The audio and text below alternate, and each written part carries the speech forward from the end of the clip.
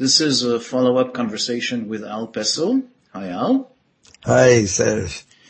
So, what actually happens during a group session? What's the process? Okay. We start the group off with just a check-in. If it's a new group, they all say their name and what they do and their goals.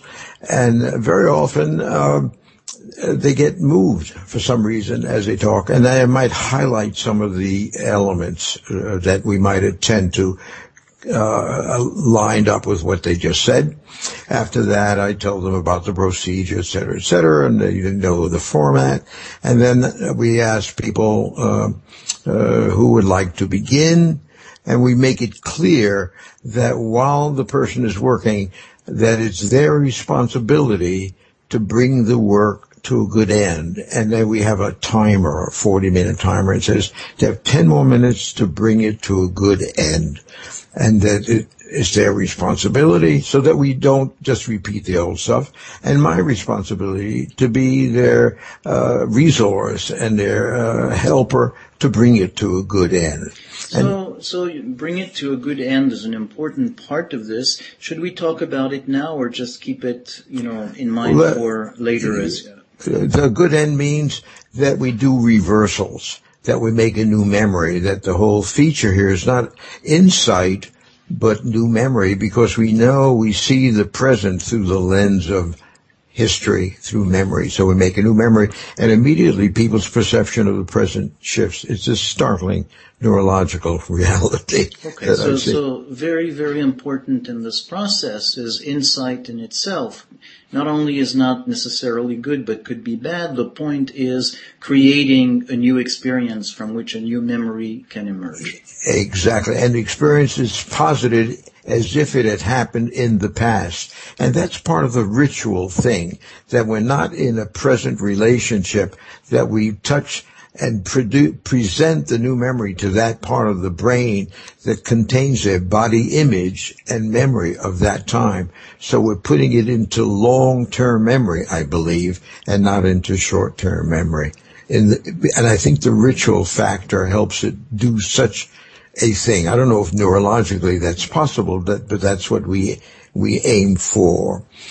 And I also highlight to the group that since people respond instantly to what they see and respond instantly to what they hear, that the group should not speak or talk and respond during the person's work, because then the person will start relating to the group. But the group relates immediately to the person who's working, and they identify with it because it is so real. And sometimes they'll tear up and they'll remember their own issues, but we don't attend to it at that moment. Mm-hmm. Okay. So clearly the focus is on the person working, and That's everything right. is around that. That's right. So we don't do group process during the procedure. Sometimes we do group process. So let's say we finish the work, and I'll talk about finishing the work, which we didn't do before. Then I'll say, now it's the time for sharing. And in the sharing, they speak about their own personal experience without directing their commentary to the one who worked. So the person doesn't feel, they get interrupted from that quality they have at the end of the structure. They're in that other state. Yeah. And are absorbing it. And then I make certain that people don't make corrections or questions or criticism of the work, because that would really disturb the person at work. But they have ample opportunity to say, this is what happened to me. I saw so much what my family was like, just like his family or her family. And I remember a situation so vividly. I hadn't thought about it in 20 years, but stuff like that comes up. Mm-hmm. And then they begin to know what they want to work on in their own work. Yeah. But let's talk about the end of the work, which we didn't do in the earlier part. If it was in a group, some two people would have enrolled as the ideal mother and the ideal father and be placed at the client's choice in proximity to them, so that they can get a tactile memory and an auditory memory and a visual memory. Because as the ideal parents talk, they might say, if we'd been your ideal parents, we would, and if they were directed to say it, your ideal father and I would be happily married, and I would never be distressed. And then the client would look up and see their faces, and I would direct that they look at each other. So he would see a visual sense of unity instead of that gap that he saw between his mother and father. And then what happens at that point is oxytocin starts to flow. They feel part of the whole nesting thing. And they say, oh my God, if they were together, like I could lean back. I say, well, why don't you lean back then? And they would feel that, and they may close their eyes or say that. And then I say, and they say, I could have been so peaceful. So I say, experience that peacefulness as your child image. And that's an important thing, Serge. It's surprising. They feel it now, and they say, oh, that feels great. And then the ideal parents would say, if we'd been your ideal parents, you would have felt this peaceful with us when you were 5, 6, 7, 8 years old. And when they do, they say, oh my gosh, the difference between the two states, just because you say the words back then, and they go back then in their psyche, it gets planted somewhere else. And then they say, the world looks bright, I can see flowers. Yeah. And then the ideal parents say, if we'd been your ideal parents, you could have seen flowers so we use their language to fulfill the dialogue as it goes. So it's really not just a concept. It's not just but you really live it, and you stay with it, and you go deeper with it. So there is that sense of really absorbing it as an experience in time. And then it takes a certain understanding of timing from the therapist. They might close their eyes and they just sink into it, or they may suddenly bounce up and say, oh, that was great. And I said, you landed the plane too abruptly. I think you jumped out with a parachute. So let's, because and I say, they say, well, I don't know if you have enough time. I say, just finish it and let it have an organismic end. And then they'll go back into it and they'll feel it. And then I just wait unless they have something to say. They're absorbing it. And then I might repeat, experience it at the age when you needed that. And now they've got the tactile, the visual, and maybe not only the auditory, but maybe even the smell. Because I think there's such a big thing about odor. Of course, it isn't real, they're real parents, but they're breathing a different sense of air at that time. And then an interesting thing happens. While their eyes are closed, they may nod their head, and you see the things, because it is an organismic thing, and when it's over, it has a sense of closure. They'll nod their head, but they don't interrupt. And then little by little, they open their eyes and they look at me directly. They're no longer in the hypothetical past. They say, that's it. I got it now. And then I say, are you ready for derolling? They say, yes. And we start derolling first the placeholders, each object, and it gets removed ritually.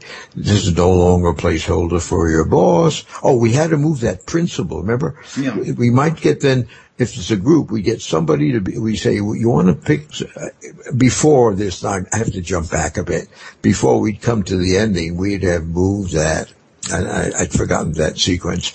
But they say, pick someone to be a principal mover, and they pick so-and-so. And I've taught them this ritual. They stand up as if they were in some kind of chapel or a setting of some religious setting, and they'll stand up and then they'll walk to that object, kneel down, and then carefully reach forward and grasp that object, and then move it over to where it belongs. Take it off the placeholder for the boss, put it on the father, and then they'll look at the boss and they say, he's just the boss now. It's amazing. Before, if I thought of him, I'd get all pissed off and everything. And now I say, okay, he's my boss.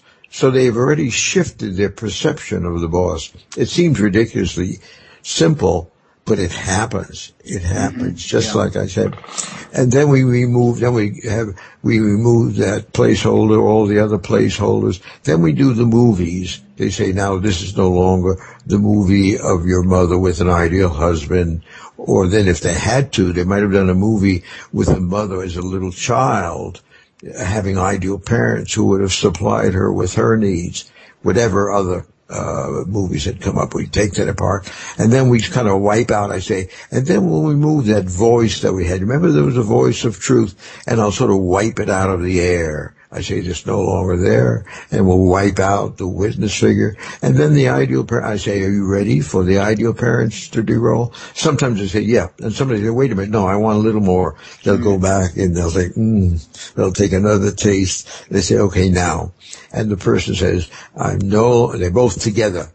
They each say, I am no longer role-playing your ideal mother. The other one says, ideal father. I'm myself. They say their name. So it isn't linked to the real person, except they'll remember the real person being the carrier of that. Yeah. And then they'll step away.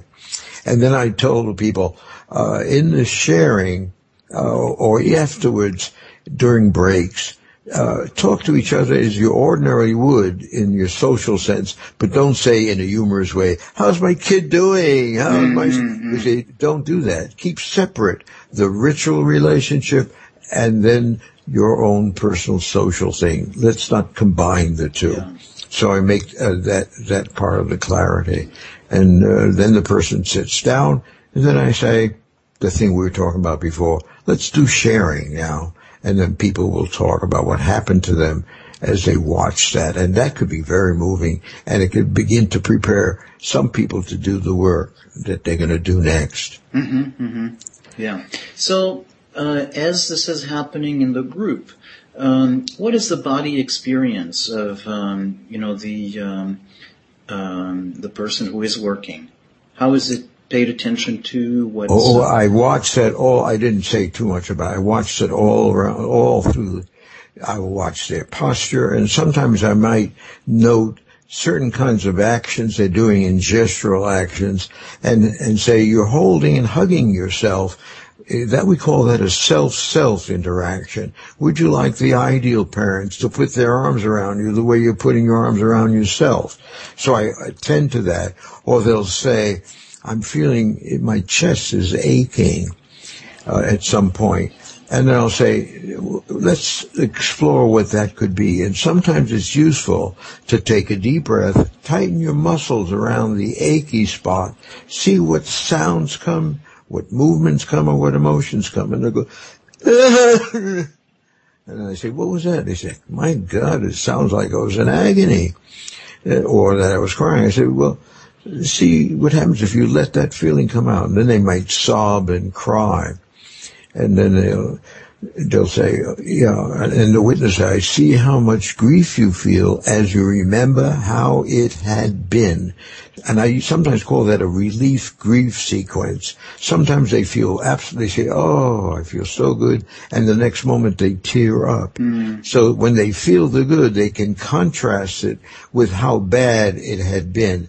And that's a better time to feel grief when there's no alternative. You know, when people feel grief because it's just empty, but not the flavor of what could have been, it's a horrifying grief. And that would be like the stuff of the primal scream, where it's endless grief because there's no alternative. Yeah. So then I can say, we call that the relief grief sequence. And the witness, I see how much grief you feel when you remember how bad it had been. And then they'll say, oh, I feel like a load is off my chest, my shoulders are dropped.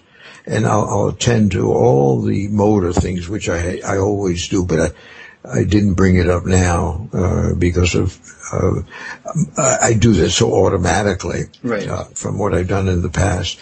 But we pay attention to all the shifts in the body, because if they something, they say, oh, that's good, I feel fine now. And I can hear in their tone and the way they move away, that it isn't real. So I look for authentic reports, or as if reports, when they're trying to just comply with what they think you're anticipating.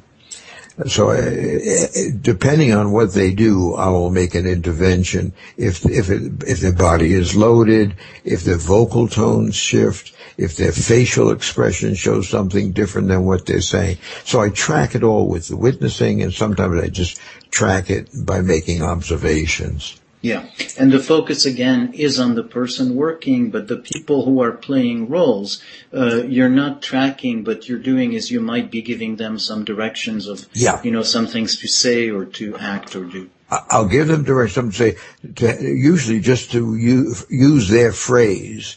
I don't invent new things. If they say, my mother and father really loved each other this way, it feels wonderful. And so they say, if we were your ideal parents, we would have loved each other this way. Mm-hmm. So I make their dialogue based on his rather than make interpretations with what I think he needs. Yeah. I follow the track of where they are. Yeah. So, what you're describing gives a very good sense of the room being a ritual space. Exactly. And that's something that is very much about a deep reality taking place, but not an everyday reality. Exactly. I call that Kairos time. Kairos in contrast to Chronos time, which is everyday reality, which has no depth. But in the Kairos time, real things are happening that make a difference. And that's still part of the ritual thing. And sometimes some people just do a whole as if thing, and I find there are different ways to deal with that. And I look to see if they're in Kairos time, which also could be called structure time. The work is called the structure. Are they really in it, or are they just kind of like having a dialogue with the therapist and not really in the relationship with the ideal figures? And so, through experience, intuition, observation, you have developed a sense of being able to tell when a person is in Kairos time versus in Chronos time. Exactly. So, Can you say a little bit more about that, about what happens, either, signs you pick up, effect it has on you, intuition? What is it that, in a way allows you to monitor the nature of the time? I'll do it this way. When people are supervised in this work, they're supervised via videotape. They bring in a video. And then I'll see if it's in a group the way we used to do it, there would be the client. And around the client is ideal mother and father. And somewhere in the room is the real mother and father. Somewhere in the room is brother and sister. Somewhere in the room is maybe the boss or object, and they paying absolutely no attention to the figures. They're just talking endlessly with the therapist. And then that's telling me. So if I'm leading, I'm saying, are they only attending to me, or are they really in that situation and in that age and relating to those figures? And I think that's the dancer, the dramatist in me that's looking, are they in the play or are they just talking about it, And so I tend to that. And I couldn't tell you specifically what I do because I would do different things at different moments. Yes, but what I'm hearing is there is a quality of sensing that the person is involved with the figures of their past in such a way that they become very real for them at the moment. Absolutely. Even when they're looking at the placeholders, even here we're doing a movie and you have one shell being the mother as a young woman, another shell as the mother's ideal husband, not a second husband, ideal first husband. And then I'll do a little pantomime. I'll pick up the one of the husband and I'll move him like he's talking. He says, if I had been your, I would love you. Now they're looking at these shells rattling at each other. They don't see shells anymore. They're seeing their mother with an ideal husband. So when you use the words and you use the pantomime, they are seeing very powerful images. And I'm tracking what I think is going on in their brain while they are gazing. I think I've gotten some awareness of that. I don't know. So I'm tracking their interior, not just the exterior. I'm tracking what I think is going on in their brain, whether they are in that state when they're seeing vivid things and not just simply looking at these little objects in the room. Yeah, but so very much in a way that's what's happening is that the correlation to the experience you're describing is a mind state where there's a certain level of waves of things that we may or may not at this point be able to measure, with instruments, but that corresponds to a certain functioning of the brain where it is in a receptive mode for resetting. Perfectly said. Absolutely. And I can look at that kind of condition and see it from their face and their expression and make that assumption that they're in that stage. Yep. Yeah. Yep. Yep. So, in a way, what we're talking about is that, you're not going to be able to help people change something that's been a profound experience unless they're brought in a place where the functioning of the brain is that in that more malleable state or that more magma, volcanic state where there is a possibility of reshaping. I wish to God I knew how to teach people to note that, because some people don't see that at all, and they do this. Let me give you a little example. It's a funny example. We used to have a very big estate up in New Hampshire with a lake. It was Baba Ram Das's father's estate, and he had his ashram there. Anyway, but we had a lake, and I never learned how to swim. And I had someone from Holland who brought their 2 children there, and they were swimming like crazy. And the mother was trying to teach me how to swim. And the kids would watch. And then I would do it. And then they came up to the mother and they say, he does all the right moves, but he doesn't swim. So I've learned to see some people do all the right moves, but there's no swimming going on. Mm-hmm. And somehow I've got the flavor. I look for that. And for some people, they don't get the sense of drama or whatever it is, or that other state. And they do externals. They know all the steps. And how to the ones who really do this stuff, they tune right into that. It makes a world of difference. And that's one of those unteachable things, Right. So that's the ability of the person to go themselves into Kairos time. Yeah. So they're going to be, in a way in that mode that is going to enable the perception of that state. And the therapist has got to be aware of that and join them in that ritual fashion. So the therapist is a teacher, is I don't know, maybe it has to be a little bit of a priest in a way too, and as well. So many things, so many different roles are going on simultaneously in the therapist, actually. Yeah. So when, the part of priest might be that sense of, that deep knowledge of what that Kairos time is. Yes. That you know it enough that you're able to draw people into it. Yep. And that's something that is in some people automatically. Some people slowly develop it, but that's essential in the training of this work. So for you, if you think back about your process over the years, do you see stages in which that own part of you has developed? Is it a part that you've always been aware of and existed? Is there a part where you've become more and more conscious of it? How can you trace your own history with it? I think to some small degree I always had it. I think. Well, here's what comes to my mind. I'd go to the synagogue every Friday and every Saturday with my father.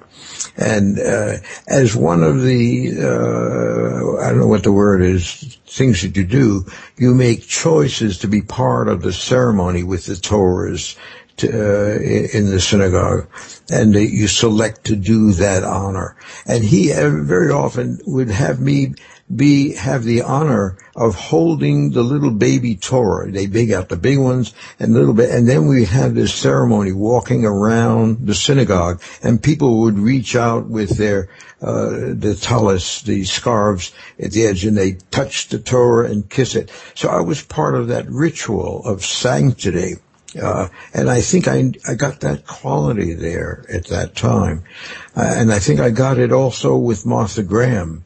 When she was like, I moved from Judaism to Martha Grahamism, I think. And that thing of a ritual where you're touching the deep, she would do the Greek tragedies and things like that. And the errand into the maze and some of the other, where she was right in there, and she did it in the dance classes. You could capture it, and little by little, I think I learned to do it on the stage, and little by little, I learned how to do it with the work. And when I first started doing the work, I think I was in an altered state, and I felt like it wasn't me doing it. I'd get out of it, and I'd just be my ordinary self. But I think during it, I was in an altered state.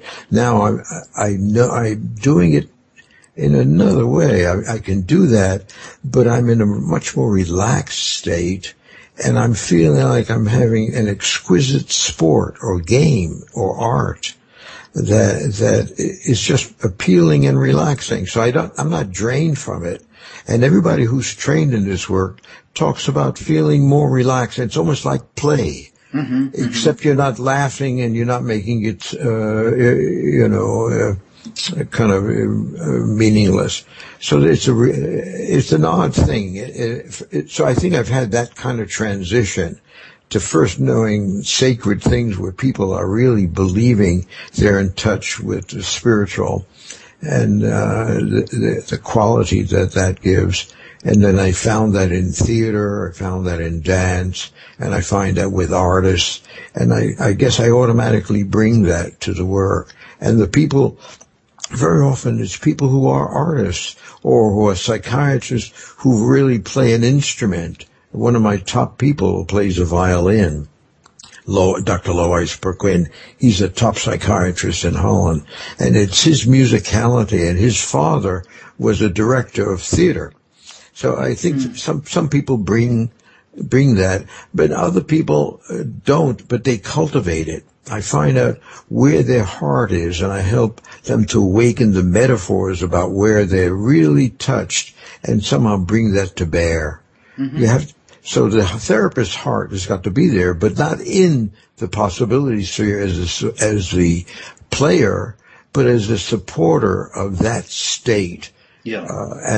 And to make sure there's no breakage of it, and not to be the supplier of healing, but the supporter of the healing process with the role players who are doing it.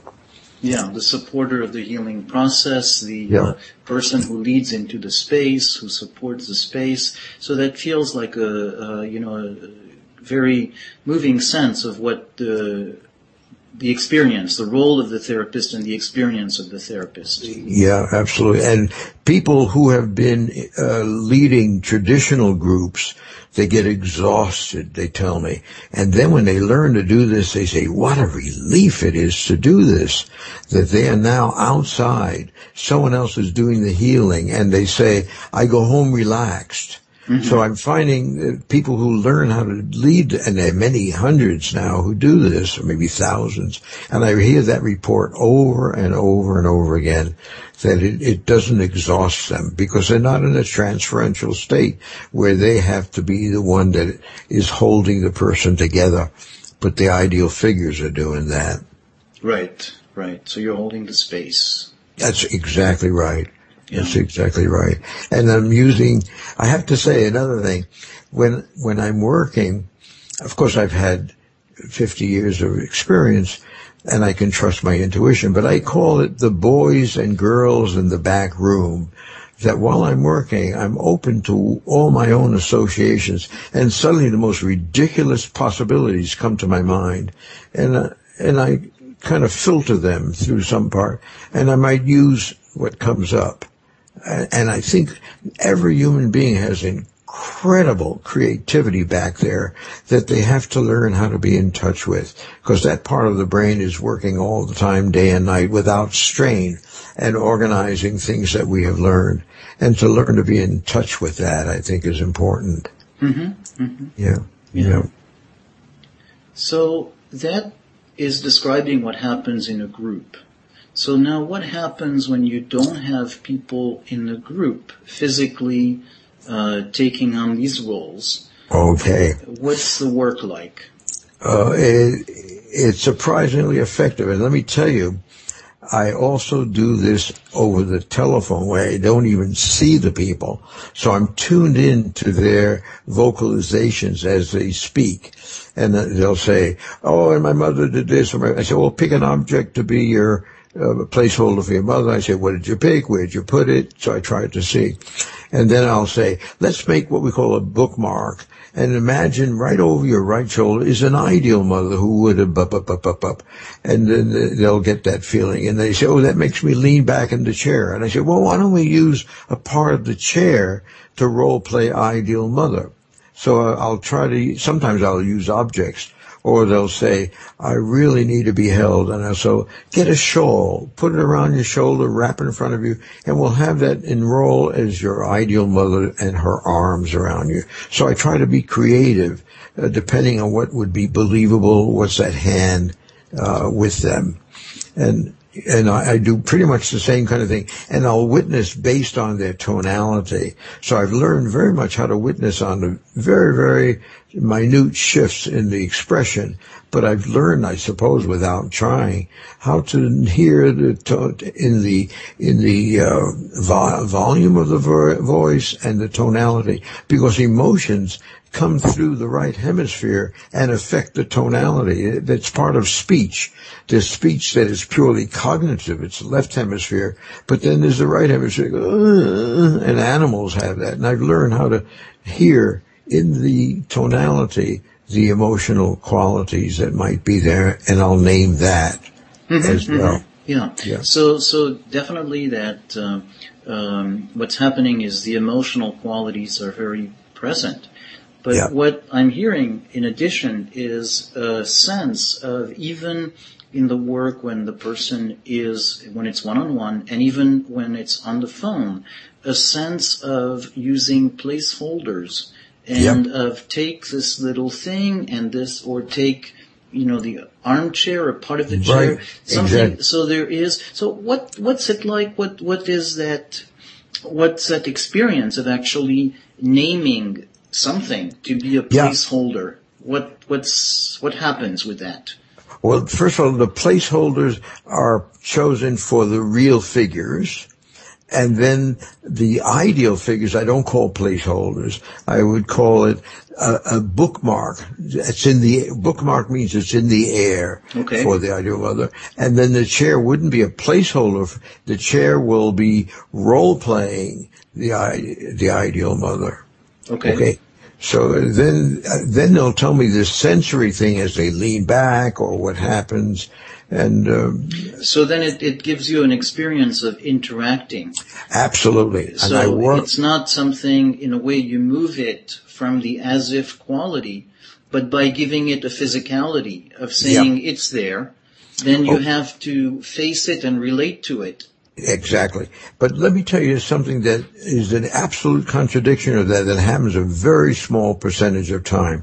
I'm remembering a group I led in London recently with therapists, and it was a large group, and we had all people play it, and most of the time there was nobody there, just objects, and she had really was moved with the ideal mother. She felt her in the air around her, and she had enough of a sensory motor memory to feel a sensory reaction to just her thoughts and the words. Mm-hmm. And then I said, just to enhance it, I said, would you like to have an actual person? They said, no, I'd rather not. Yeah.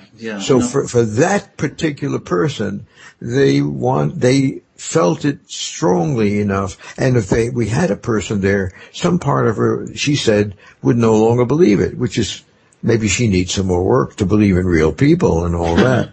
But what I'm hearing there is really that very accentuating that sense of what this process is about, is giving an opportunity for people to feel more intensely the presence of, these people, actual people or missing people. Well, the reason they could have that and believe it is because our genes are anticipating. So remember we talked about shape. Our genes are anticipating just that. And you give it the right verbal message, which translates into a motor message. The genes say yes. They can imagine leaning back. They can imagine snuggling in the neck of. And so we're not just making fantasy, we're making genetic expectation explicit. Mm-hmm. And that's what makes there's something else that was coming in that. What was I thinking? No, I can't get it at this moment. But there's an internal receptivity and anticipation of all these things. And I found ways to awaken that. Right. So I know what I was talking about. I know. Okay. Sometimes I say, well, you don't believe it, the ideal parents. And they said, well, if it was a dog, my dog, I would believe it. So I put a placeholder for the dog, and I put the principle of ideal mother on the dog. And the ideal mother says, if I was your ideal mother, I would be as faithful and caring of you as the dog is. Mm. So we begin to link it up sort of that way. And sometimes it's a tree. Sometimes it's a mountain, because I look at what they already are ready to believe in a transferential way, but not in a human interaction way, where the answers would be.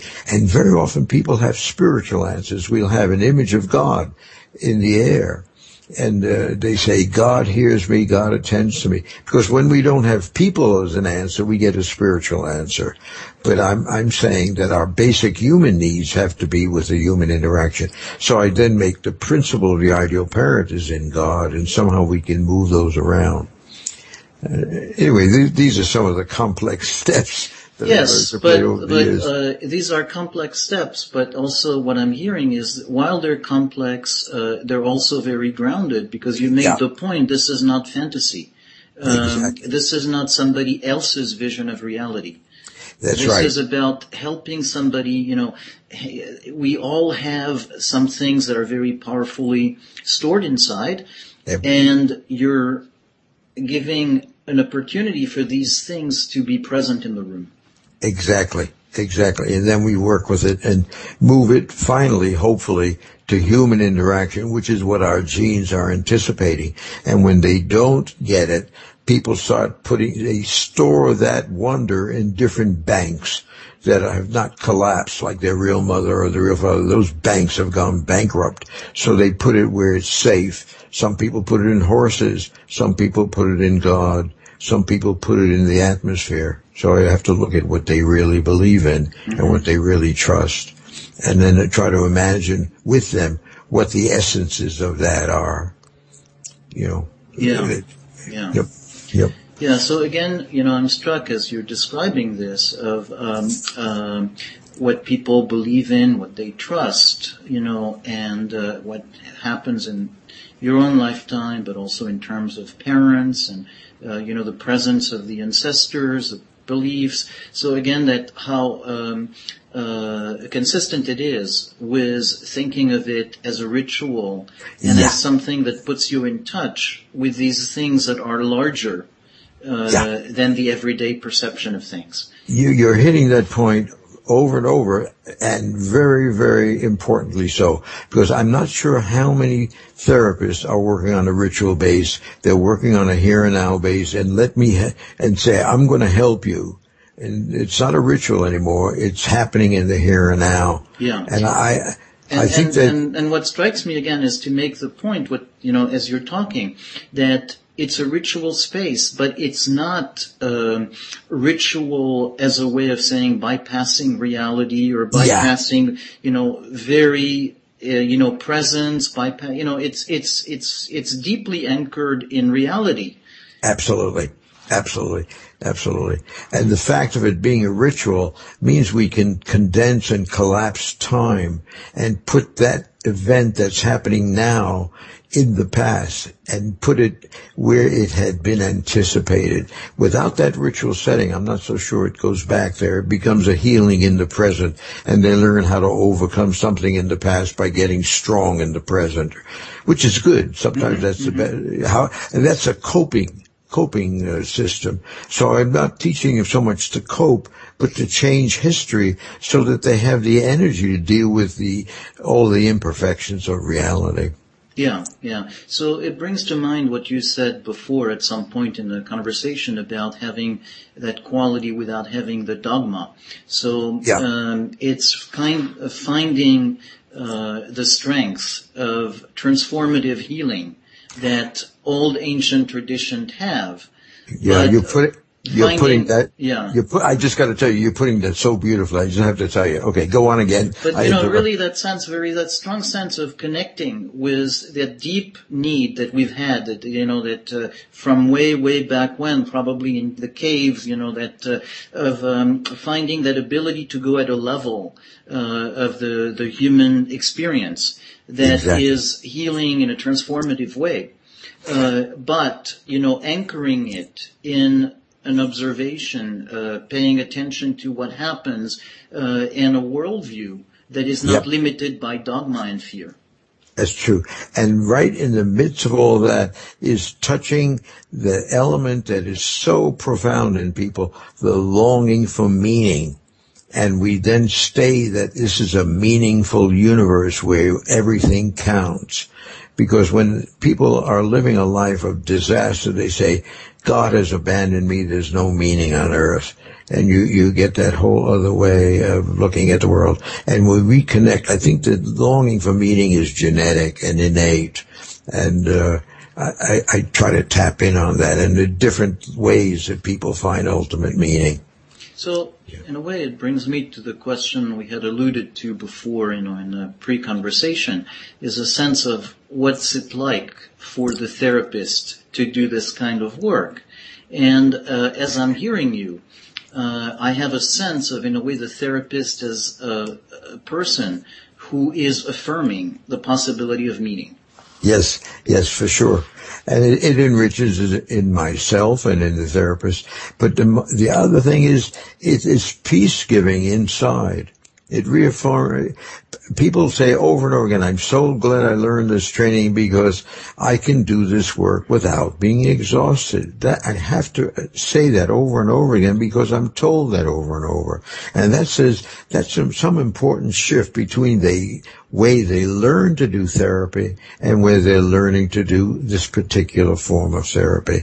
It feels more like play, and some of them say they have more energy at the end than they had at the beginning. So I don't know how to describe that in any other way. Yeah, so maybe that part of, in a way, having the experience of being in that space is a space where you can feel flow and a nourishment instead of striving and fighting. Yeah, flow. Exactly. Flow is exactly it. And that struggling comes when you got resistance going on and you got that negative transference. And now I know how better to work with that. I say, who did you take care of it? Because as soon as there's resistance, I know there has to be a holes and rolls topic.